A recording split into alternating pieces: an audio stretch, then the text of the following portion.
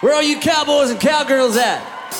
Hey everybody, this is Dan Hillenbrand, and welcome to Modern Cowboy, the podcast for the cowboy lifestyles and businesses around the world. I'm glad you're here, so sit back in your saddle and prepare to be inspired, motivated, educated, and entertained as I interview a new guest each week that embodies the modern cowboy. Hello everybody, and welcome to the Modern Cowboy podcast. I've got a great guest on today, Tyson Durfee, tie-down roper. We actually got connected through a mutual friend that we both know and admire and look up to. And I'll give you just a little bit of a backstory. The guy that we got connected through is Mitch Siegel. He's the owner of FSR Cattle Company. And I met Mitch years ago when I was going through a pretty tough time in my life. And there was a lot of things that he really helped me with back then. And one thing that he did that has just stood out in my mind for forever was, you know, I had just lost about $1.5 million worth of personal wealth. And he told me, we were in the pickup, and he told me, he goes, you know, Dan, he goes, you're a smart guy. He goes, and I'd really love to do something with you someday, you know, business wise. And at that time I was young guy. And I just thought, I can't believe he's even saying this to me right now. You know, the situation I was in, but it really resonated in just, I mean, it affected me, so positively. It's not even funny. And when I started, I mean, I followed Tyson's career for a long time, watching rodeo and stuff, but I saw, you know, some of the stuff Tyson started posting and just that he's just a force for good in the world, I believe, you know, not just the rodeo world, but everywhere. And I just, you know, admire that. You know, I know that, you know, like he has told me, you know, we talked before the show that, you know, he looks up to Mitch as kind of a mentor too, and I do as well. And so I'm just excited to have him on the podcast. I just want to give a little backstory there. There's a whole lot more to that story, but let's just let's get into this interview this morning and talk to Tyson. Tyson, welcome to the podcast. Outstanding. Thank you so much for having me on. I'm really excited to be a part of this. You know, I've actually never done a podcast before, so this is my very, very first one. I listen to a lot of them. I'm a big believer in them. So thanks for having me. Let's get after it. Yeah. Well, that's exciting. This is your first podcast. Yeah. I just found out about podcasts. I mean, really got into listening to them a little over a year ago, and I had no idea I'd have one. And it's kind of just been directed by the Lord, the way it's kind of rolled out. So yeah, I'm really excited to have you on. So, you know, you know, everybody that listens to the podcast may not be followers of rodeo, or maybe just trying to get into it. And so let's just give us your background on how you got started in rodeo and just kind of go from there. Well, you know, for me, it was kind of just a family thing. It's something that's been in my family for, 50 years, maybe even longer. My grandfather was not a rodeo athlete, yet he was a cowboy. He served on a committee there in Highmore, South Dakota. And this is going way, way back. My dad, he dreamed of being a calf roper. He dreamed of being actually a bull rider and a calf roper. And so that's what he did in the amateurs up there in South Dakota. He rode bulls and rode calves, and then he kind of found a calling training horses and doing that. And so as he got older, he had rodeoed. He almost made the national finals a couple of times. He trained me to be an athlete, to be a rodeo athlete and a horse trainer, and I'll go and win and be in the limelight in rodeo. And so that's the path that I took. But that's really how I got involved with rodeo. How I got involved was through my dad and my family. It's something that I truly believe in. It's something I love, and I'm thankful for all the success that I've had. Yeah, and with the success, I know that you've had some struggles like everybody, and have overcome a lot. And then now I see you just spreading that message about perseverance, pushing through, and facing your fears, and just leveling up, and just being a better person. So the people that you affect and the lives you affect can be better people. Well, we all have our own sphere of influence, and it's very important that you push to the limits of that sphere of influence. Like, you have no idea the type of person that you may affect. It may be a 10-year-old kid right now who just looks up to you because you're the person that shows him a little bit of time, and 20 years down the road, that kid becomes a superstar. And so for me, I really want to maximize my sphere of influence. I mean, there's a lot of cool things that happened to me in my life, and I come from pretty much nothing. I mean, I grew up without food at times. I mean, we would go a week or 2 weeks without electricity when my parents got divorced. I lived with my mom, in our apartment complex in the city, and we'd go a couple weeks without electricity, and she'd burn candles and tell me we were camping. Situations where you'd go hungry and you just sneak out and go to your buddy's house because they had food. I mean, that's crazy. When my parents got divorced, half of my life was the city boy that was riding skateboards and running the streets and doing that. And then when I got to spend time with my dad, it was ranch cowboy. And so I really got to meet both sides of life. And part of the reason why I'm so passionate about spreading the word and doing this is I've seen so many avenues and forks in the road in my life where, man, honestly, I could end up dead or a drug addict or in jail or whatever. I don't know. I don't really keep in contact with the kids that I grew up with in the city, but I would say that most of those kids went down the wrong path. And I'm thankful for my dad. When I was 12 years old, I was in every learning disability class there was. I'd skip school left and right. My mom couldn't, contain me. I was the kind of kid that she'd get out the wooden spatula and she'd spank me with the wooden spatula. She'd break it over my butt and then I'd laugh at her. That's the kind of kid I was. So what happened is I got a little older and she says, you know what, you need to go live with your dad because I can't control you. I can't rein you in, and I don't blame her. I went to live with my dad, and dad, my dad's a tough man. He was raised by a World War II vet that made it through Normandy Beach on D-Day. Oh, he was an original frogman. He was the first person to hit the beach that day, and very, very, I think it was like 8% or 9% made it out alive that day. So really tough and really strong, and that's how my dad raised me. Dad, he said, listen, son, you're going to get good grades, and you're going to be on the honor roll. And if you're not, and if you don't, and I just kind of, I just didn't really think he was that serious. It's a typical kid. You're going to test the limit if you can. Right. And he got me really good.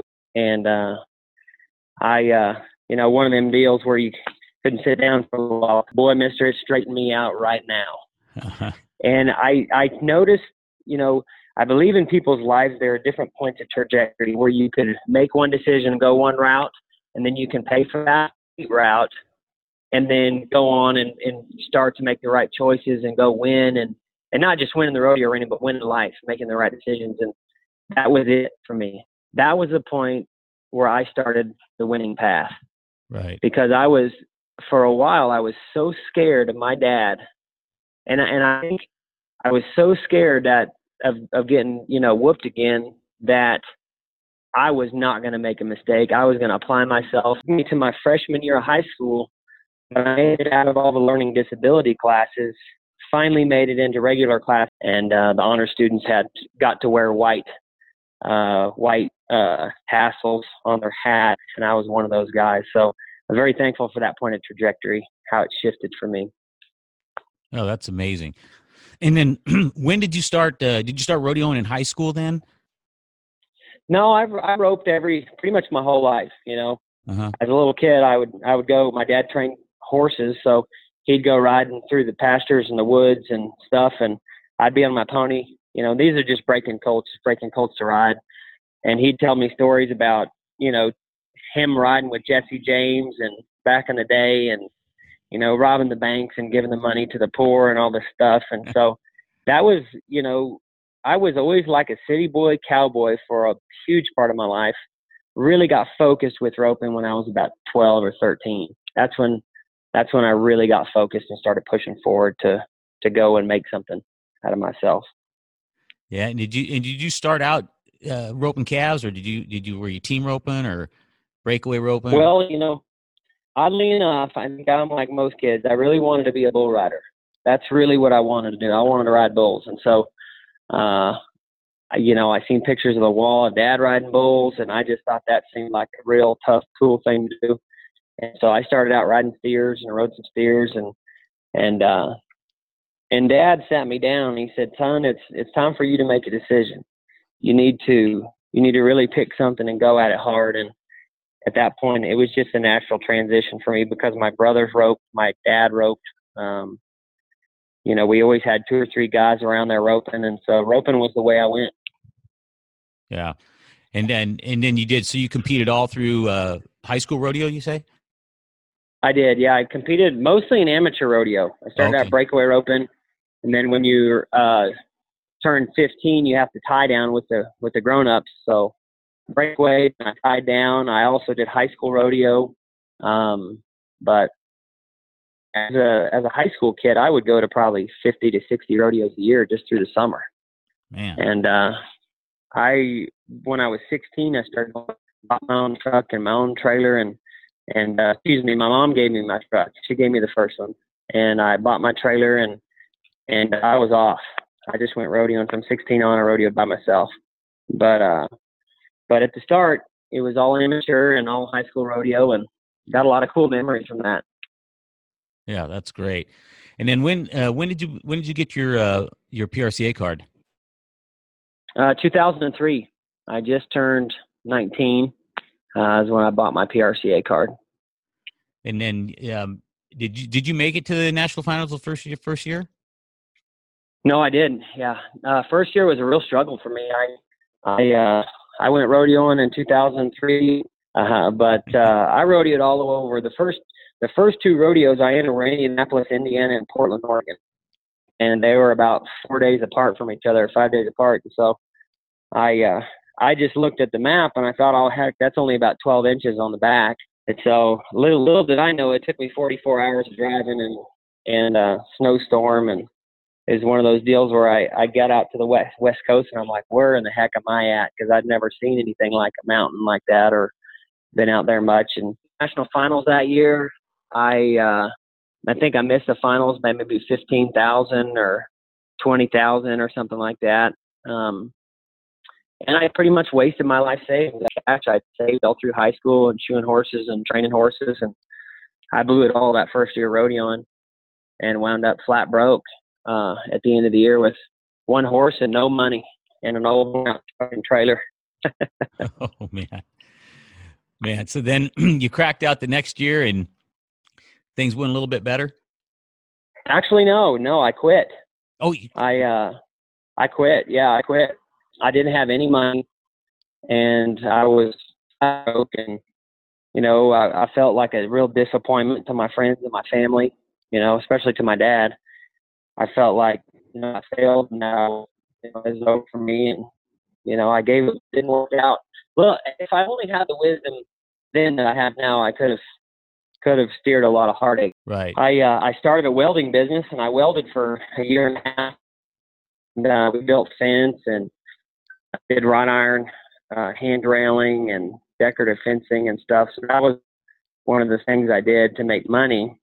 So I sold that business to my partner, and it's kind of funny. It's the first business I'd sold, and I sold him all the equipment, everything. He took it over. There was a little bit of debt, but not much. And after it was all said and done, I think I made $10,000 on the deal. And I thought, well, $10,000, I'd saved a little bit, off paychecks. I thought, well, let's go sell a couple horses and, that'll give me like probably 20, 25 grand to go try to make it again rodeoing. So I do that. I got a little bit of cash. I have a stock trailer and an old pickup and a couple of horses, and I go out and I moved to Washington State because I had met a guy out there that I really liked, and his name was Fred Brown. His nickname was the Giant Killer because he beat some guys in match ropings, and it was kind of fairly well known throughout our business. And I packed up bags, moved from Missouri to Washington to work for Fred. And the funny thing about it is I go up there and I work for him for a couple of months, and I think I was making after taxes maybe like $1,400 a month. And I was riding, 7 or 8 horses and building fence and just working, 16 hours a day.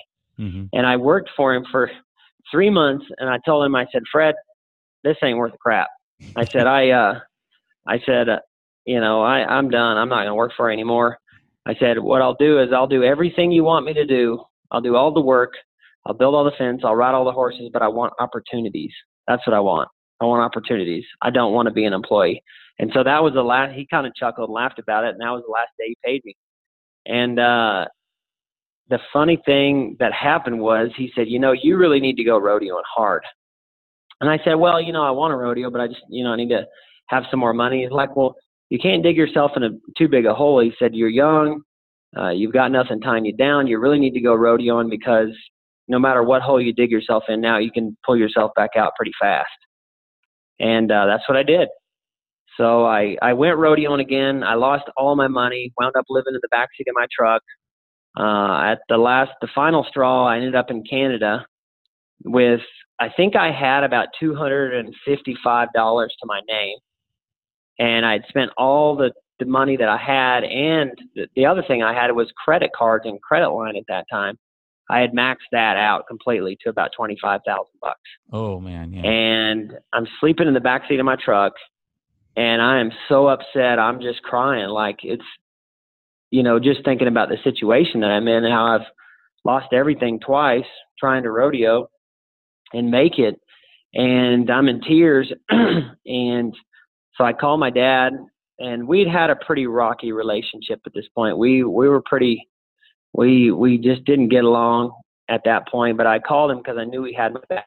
But then he said, well, he said, if you need anything, I'll help you out, or, just really focus on the basics and make the runs that you need to make. You got one more chance. You're there anyway. You might as well try.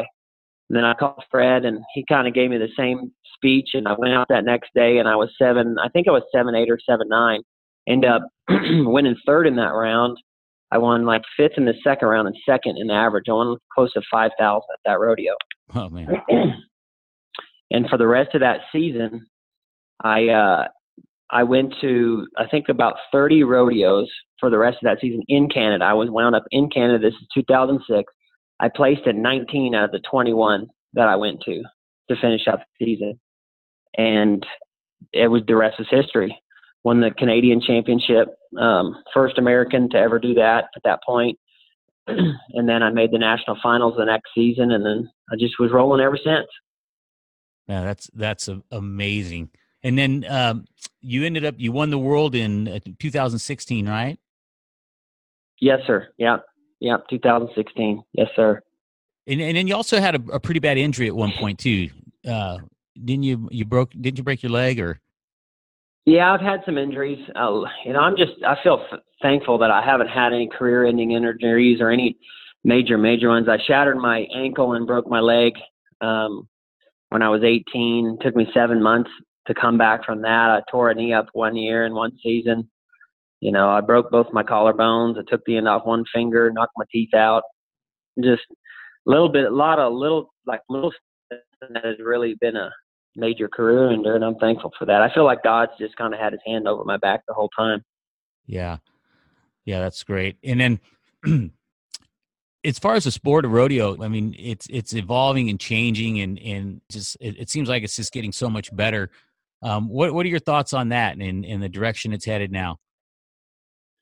I'm really optimistic. I think George Taylor's doing a good job as commissioner for the CEO for the PRCA. I like how he's collaborating with the American, and he's really working hard to try to get some of those big rodeos back to PRCA, and I like that. I think it's something that we need to do. And there's going to be a lot of change, and there's going to be a lot of reform. And, the bad thing about cowboys is we don't like change very much. We like to do the same thing over and over and not change. And the problem with that is the world changes around you, and then you're forced to do it. Yeah. And so I'm really excited with the changes coming up. I mean, there's going to be probably some new rules put in. There's going to be some probably taken away. I think if we're ever going to sell on a mass scale, we need to simplify it for the fans to follow. Because right now, it's just entertainment. It's just watching a guy rope a calf fast and be 6. or it's just a guy getting his head knocked in by a bull, and it's just entertainment. What I like and what I want are people that actually follow the sport like any other sport out there, dedicated fans that will buy, a cap that says Shane Hanchy on it, or, Right. somebody that will buy a shirt that has Sage Kimzey on it because it says Kimzey or whatever. That's what I look for. I don't know if in my time frame, if I'll see that, but I want that for the sport. I think it's imperative that we get that so we can grow, and we got to reach new demographics. I don't know how we do that exactly. It's probably through media, social media, TV rights, other things like that, but we have to reach new demographics. We have to get people who aren't rodeo fans right now to want to watch and follow the sport because of the excitement. Right. And, I think a great demonstration of that is the PBR, what they've done. I think they've done kind of just like what you said. They've really created these fans that follow the sports and follow the athletes. And, I'm hopeful too. I can see that happening rodeo as well. I think, like you said, I don't know, when that will happen, but I think that it's the sports. I think the sport's growing. I think it's growing in a good direction. And again, I'm not a, professional rodeo guy, but I'm a professional fan. So, I like what I'm seeing, and seeing guys like you that are really making an effort to give back and like you say, just not be an old cowboy that doesn't want to change. I think that's one of the things that's going to help. That's so true. And I believe, I'm a firm believer that Zig Ziglar, I followed Zig Ziglar's career. I've got several of his sales strategy CDs. And one of the things that he said that really stuck to me is he said, if you help enough people get what they want, you'll get what you want. Absolutely. And I am a firm believer in that. And that's the thing about me, that I've kept all this motivation and this stuff bottled inside me for so many years. I felt like it was just screaming out my ears trying to get out. Right. And I couldn't get it out because I didn't really have a platform. And, for a while it was just putting little motivation deals on a picture or whatever and posting that. And then I was like, man, you got a voice, you got a voice, you got to use it, Yeah. People look up to you, people, maybe not the athletes that you're competing against, but the young kids that are coming up. Like if you can give them a word of encouragement or something to help them get what they desire, then what I want will happen. Yeah. And, so I couldn't keep it bottled inside. And I really wanted to not just change who I was as an athlete, but I'm hoping that what I'm doing right now will help change the minds of some of these other rodeo athletes, and in return, change the sport for the better. More guys, more big guys with voices like mine that aren't afraid to get on camera and tell them their story or what they went through and how they made it and the struggles they went through and the fights they had to do, because it's not easy. Mm-mm. Most of the guys that rodeo and make the national finals that look really glamorous are, barely getting by. Yeah. Like barely paying their credit cards off every month, especially the timed event guys, because every horse we look at, they won $100,000 for, right. Yeah. And so it's a really tough struggle. I will tell you that for me, if I would have known the struggle that I had to face before I started, I'm not sure I ever could have done it. Yeah. I really am not. I don't think I could have. I just took it one step at a time, and wherever that stairway took me, I just kept climbing, Yeah. It's funny you said that, because I heard Tony Robbins say one time he'd asked a bunch of people in his circle, if they knew what it was going to take to build their business and be successful, would they have ever done it? And many of them said, no, I wouldn't have even attempted it. But that's the cool thing about it. Like I'm a huge Tony Robbins fan. Yeah. I've been to some of his stuff. I've actually been like 5 feet in front of him with him giving a speech to a room full of thousands of people. And it was really a funny moment because I'm like, fangirling out here, right? Right. And he's standing right in front of me and he's pointing at me and he's saying his deal. And Tony's really like inspirational and he's like 6'7" and he's huge and he's got big teeth, and he just has a way of like just pulling it out of you. And I'm like, and so I got my phone and I'm right beside me and I like lift my phone up, like kind of underneath my chin. And I take a picture of him, like with his hand pointed straight at me. And, anyway, so cool. I mean, it was one of the coolest experiences of my life, but I'm a huge fan. And that's the one thing I'll tell you, like, people think they got to get through this struggle alone. Right. Like, that is not the case. They don't have to get through the struggle alone. They can find people to, even if you can't even connect with them, like, envision this person that you want to become, and just think of like what I do. And it might sound crazy, but I've got all these like little mental tricks that I use in my mind to keep me pointed the right direction, because I understand my mind. I've really, really broke down the way I think. I would say, like, if I'm really sucking it up and things are going crap and I'm, drawing bad cattle and stuff, I'm like, well, what would Tony Robbins tell me? Like, literally, if I had a pocket Tony Robbins, right, and he lived in my pocket and he was there all the time, and I pulled him out and said, hey, Tony, what would you tell me? What would he say? And I know Tony good enough. I know what he would say, and I'd use those words to keep moving towards the path that I want, that greatness that I want. And I'm constantly finding new inspiration from people. Yeah. Like there's a guy named Ed Milet right now that is just rocking my world. He is unbelievable. He does a lot of podcasts and stuff, and he's an extremely successful businessman that just wanted to get into the personal development space, and he doesn't charge for anything, and it's all free, and he puts it out there on social media and YouTube and podcasts, and it's just mind blowing. Yeah. Listening to their stuff, and really listening to them is what got me to, 6 months ago was getting me to actually putting my face on a camera and speaking the words that I felt like I had to. Right. Exactly. And it's funny. Social media gets a bad rap. A lot of times they say we're on our phones too much and this and that. But I think social media, it's like any other tool, and it's changed my life and what I'm doing, the direction I'm going. And it, just like you say, there's a guy that I started listening to, Mike Dillard, Self-Made Man. He's got a podcast, and it's your ability to connect with people and learn and grow is just, it's unparalleled to what it's ever been in the history of man. And you are so right about that. We should go to new heights. I mean, things should really get a lot better for society and move forward. It's a tool. Yeah. Like media is a tool. It's like nothing else. You can take that hammer and you can hit somebody with it, or you can drive the nail into the wood. What are you going to do? Yeah. Social media is the same way. Yep. Like most people just want to spew their like hate or their feelings or whatever on social media. But I'm like, man, I can use this to lift up some kid that's 14 years old that just, is having a hell of a time, maybe, and it's his family life or whatever. Can I use that for that? Yeah, I can. So, hey, let's go do it. Yeah. And I was listening to something the other day, and they were talking about, the big media giants, on TV, and they're saying that's going to be a dinosaur before long, just because of all the other avenues that people can consume content, and and everything's so transparent now, so when certain media outlets are being paid to try to feed people, a message that they want, they want them to know, sooner or later, that curtain's going to come down, and people are smart enough to realize that, hey, this is just a game they're playing. And so I think it's great, man. I think what you're doing is great. Yes, sir. Well, I'm excited, and I love personal development. Yeah. Like coming from every learning disability class there was, like I couldn't read, I couldn't add, I couldn't do anything because I didn't apply myself, to graduating with honors. I speak 2 languages fluently. I'm working on my 3rd.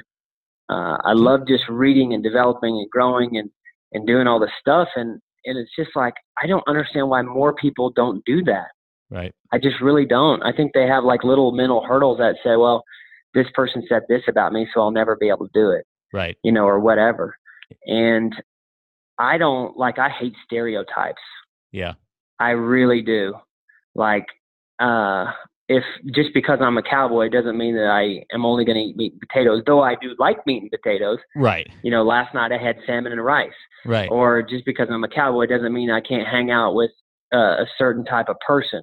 Right. I just hate barriers, and I think I have a really unique childhood growing up, half kind of in a inner city environment and then half in the country. I think that's a pretty unique way to grow up, and I can kind of connect with both groups of people.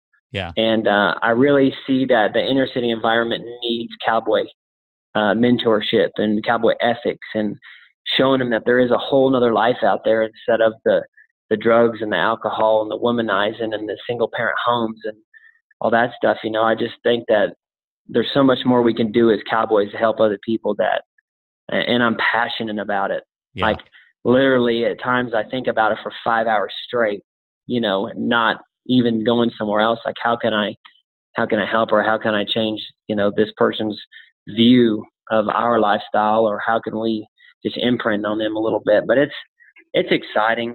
I'm just so thankful that God, I'm a Christian. My faith is in Jesus Christ 100%.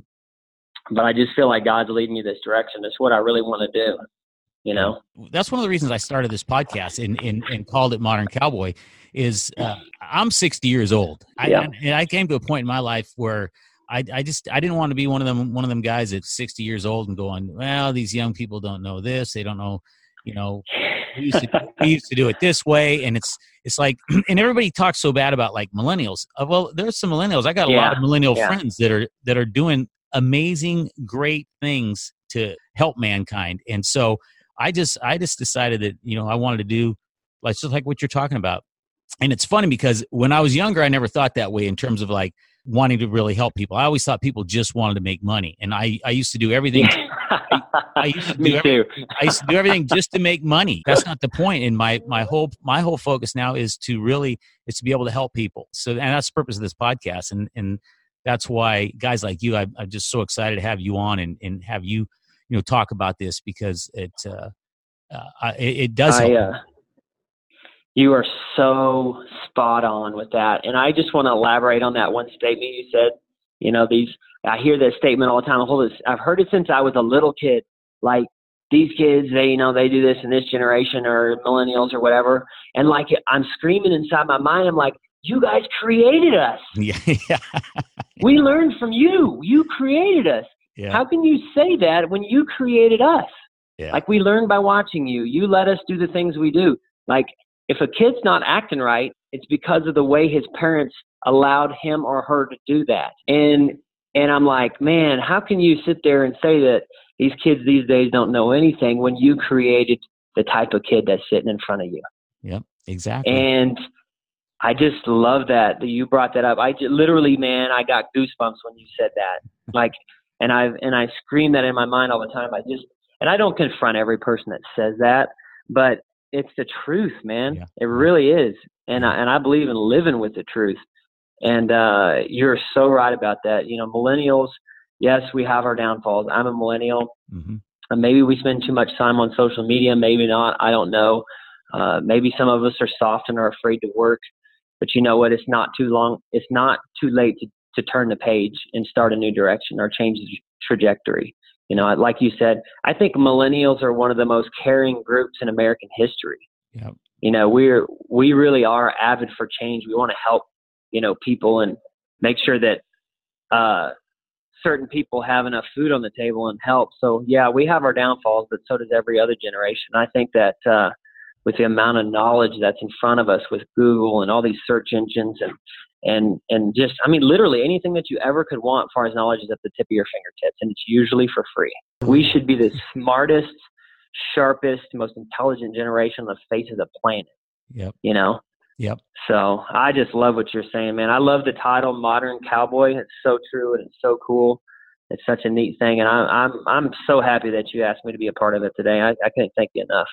Yeah, well, I'm glad that you agreed to come on, and it's funny when because I kind of believe in my heart that everybody kind of looks at the cowboy as an iconic figure, and somewhere in everybody's heart and soul, somewhere they just have this vision of one time riding, horseback. It's just that whole deal. And when I decided to start the podcast, I actually went to a big event in Huntington Beach. It was a business leadership course. And there was 257 men from 17 countries there. And I was staying at this really nice hotel. There was a magazine in there, and it was called Modern Luxury. And on the cover was a guy who was dressed kind of half cowboy, half country, but he had a shirt on. And on the front of the shirt, there was a cowboy riding a horse, swinging a rope, chasing another horse. And I looked at that and I said, modern luxury. And I said, no, modern cowboy. And that's when I got the name for it. But my point is that, here in, this was just 2017 and this magazine, is, showing this image of a cowboy. And it just really clicked with me that's it's just such an iconic thing in our culture, and not just our culture, the world. I'm just excited doing what I'm doing and being able to, have guys like you come on and share. And it's just exciting time. Well, I just want to challenge you and challenge you to keep pushing the great. We really need to just keep trying to find the right guys to help spread that message. And really, you are so true. As a cowboy, we're pretty much in the hearts and mind of every human being on the face of the planet for an image of good. I mean, the great, actors like Clint Eastwood and John Wayne. I mean, I used to watch all of John Wayne leaning back into the early 30s, and they're black and white, and you couldn't even hardly hear anything. And it's just, they've imprinted that in our mind. And, if you ever need a connection, like if I can help you in any way, to get some like really, upper echelon cowboys, I will do it, man. If I need to make an introduction, I will do it. I just want you to keep pushing, keep pushing and keep putting that good content out there for the people to consume. I appreciate it. I appreciate that.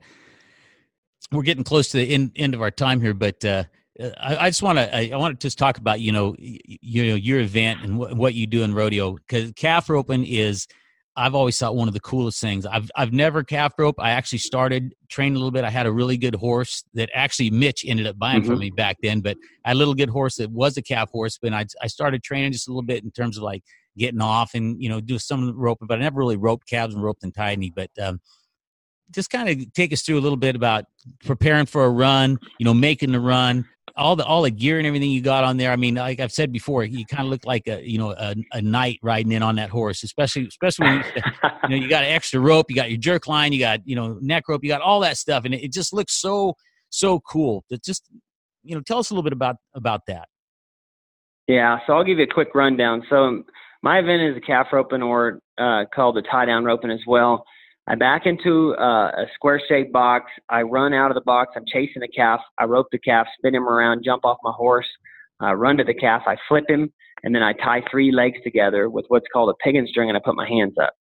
So if you do that right and you're at the right environment, you can do that, as quick as a low 6-second run to, 10. Just depends on what the setup is and the type of cattle you're roping. So there's a lot of things. So calf ropers actually have several ropes they use. They use one in their hand that they swing and they rope the calf with, or lasso the calf with. They have one in their belt. It's called a jerk line. And it goes from your belt to the bit, which is on the horse's mouth, and then back up to the saddle horn, or to the saddle. And so what happens is it actually pulls on the bit as you jump off the horse. And that helps the horse back up while you're running to the calf, because the horse is actually completely on his own and has to work by himself. The main thing that's helping you complete your run. We also have a piggin string in our mouth, and it tucks into our belt as well, and that is what we use to tie the calf with. So it's known as the technical event of rodeo, just because there are so many ropes and so many different things that we use to make it work.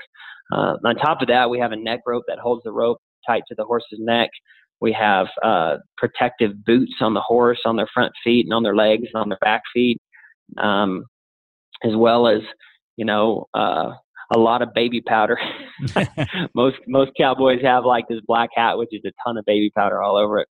But it's really fun. It's speed, agility, it's athleticism, it's teamwork.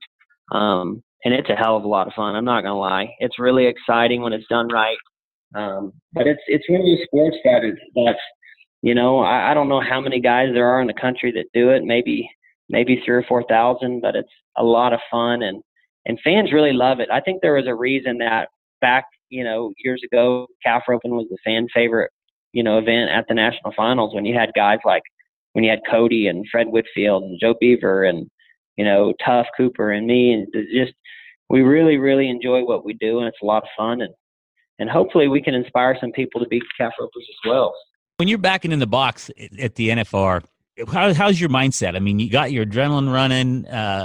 You probably know the calf a little bit. Do you have a process you go through in your mind when you're back in there, or are you on autopilot? Well, I mean, I don't believe in going on complete autopilot.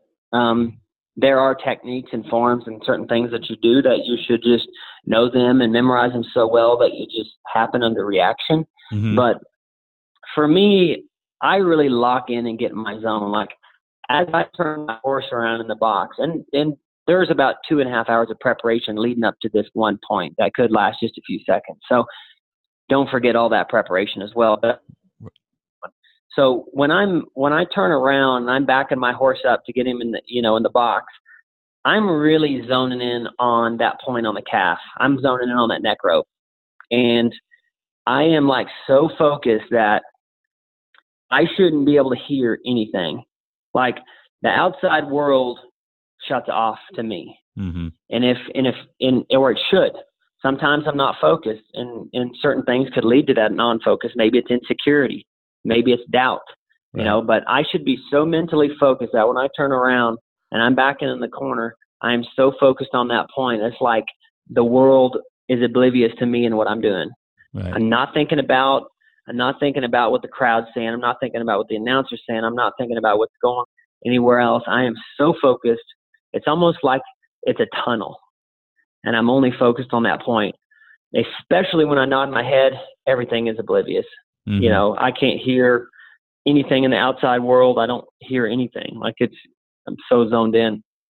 Yeah. When I'm making my run, it doesn't happen all the time, but I try to be so focused that I can create a zone, and it's almost like time can stand still. Yeah. When I won the world in 2016, I know I was back in the corner and I had to win. When I made that run, it was so amazing to me. It was the biggest zone I'd ever been in my life. I nodded. I got a pretty good start, just a little bit behind. Mm-hmm. But as I'm swinging my rope, I'm like, my mind is going crazy. Like, it's like, all right, I'm going to place my rope right here. And I do. Mm-hmm. And I'm getting off the horse, and everything just like in slow motion. And the calf ran to the left. And I was able to, I was like, oh, the calf's moving to the left. I need to just change my feet position. And I did it, in a split instant. And then I was a little behind on my flank. I'm like, all right, so you're a little behind on your flank. You've got him clear, but now we need to change our feet position. We're high. It's just a little bit different than what we normally do. And so it's almost like I'm in such a zone, or it was in such a zone that moment, that time stood still, but my mind was moving faster than time. Yeah. And when it's done right, when you're in your zone and your focus, that's really the way it's done.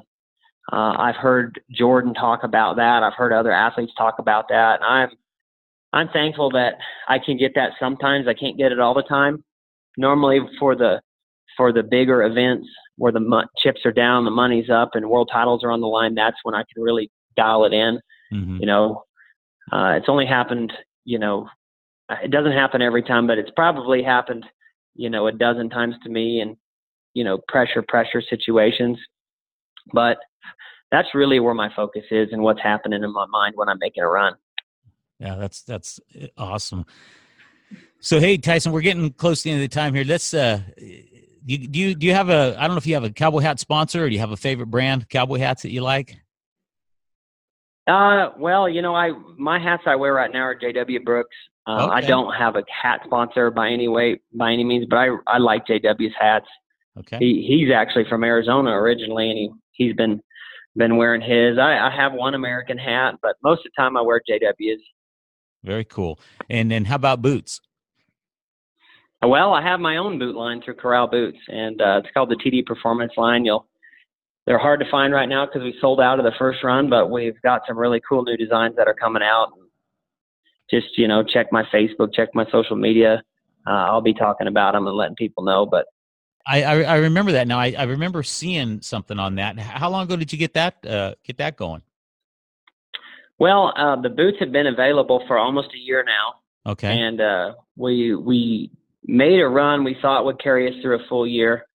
We pretty much sold out of all of them. So we're a little short of the year. So I guess that's a good thing. But we've been working on those. They've been in stores almost a year, and I've been working on them for about 3 years actually. Okay, very cool. So it's been a long little struggle, but we've got the designs out there and they're moving forward. We also have a belt buckle company, Shea Michelle Buckles. Oh, really? And we do a lot of belt buckles for associations. We have a few hundred rodeo associations that order their buckles from us, and we do a lot of intricate design work for individuals. If they want something custom as well, you can check that out on Instagram or Facebook or send an email. And what was it? Shea Michelle. Shea Michelle? Shea Michelle Buckles. It's just my wife's first and middle name. Okay. And a lot of people know about that. We have a lot of other business ventures as well, but really right now at my age, I'm focused on trying to be the best calf roper I can be for the time I have left, and then we can do as much business as possible later on. Yeah. What are you looking at in terms of, you think, finishing up your career? I mean, you going to keep going for quite a few years, or?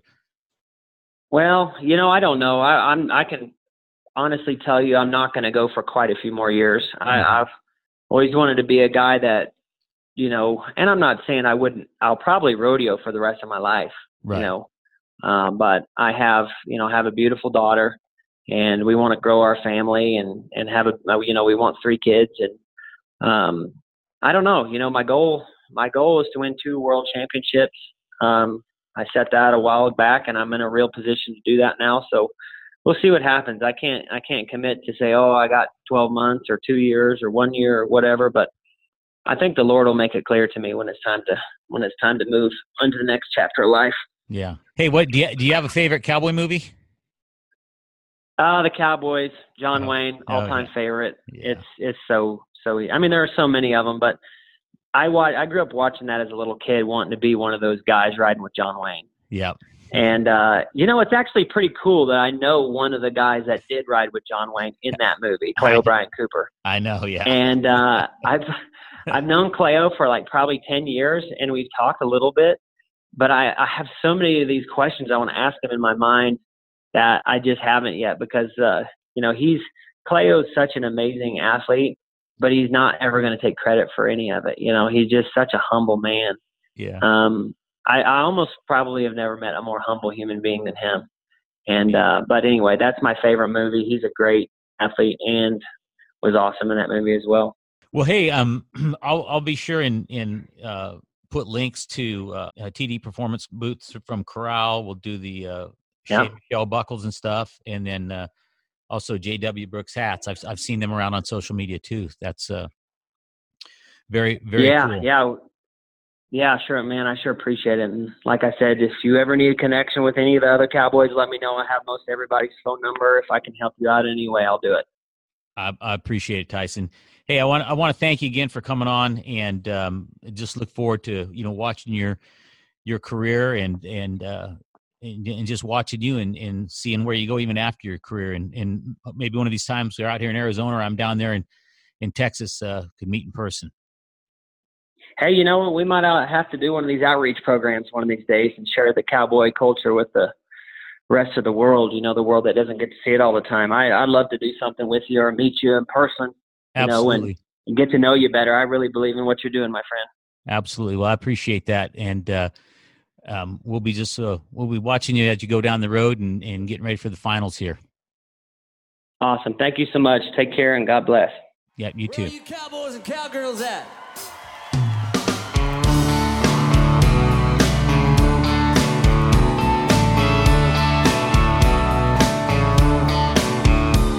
Every Friday afternoon, I hitch up the trailer, saddle up old rock, and ice down a cooler. I drive that old back road until it ends at the roping pen. We got them rusted out pickups and fancy rigs, $20,000 horses, then there's my own stick. Although we're all the same the minute we ride in to the roping pen.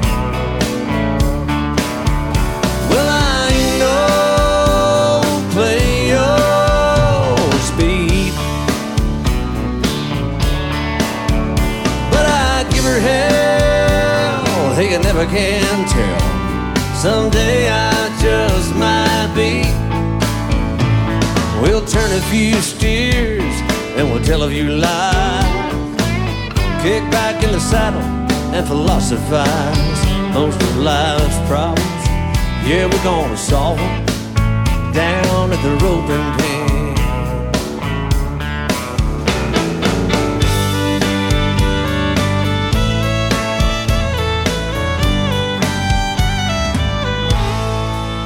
Yeah, we don't do it for the money. Yeah, we're always broke. Just ask Clint what he paid a rope. Now he's lost a dozen wives, half the fingers on his hands to the roping pen. And it takes a little skill and a little luck. If you can talk smack, if you can back it up. Oh, but we're all friends, no matter who wins, down at the roping pen.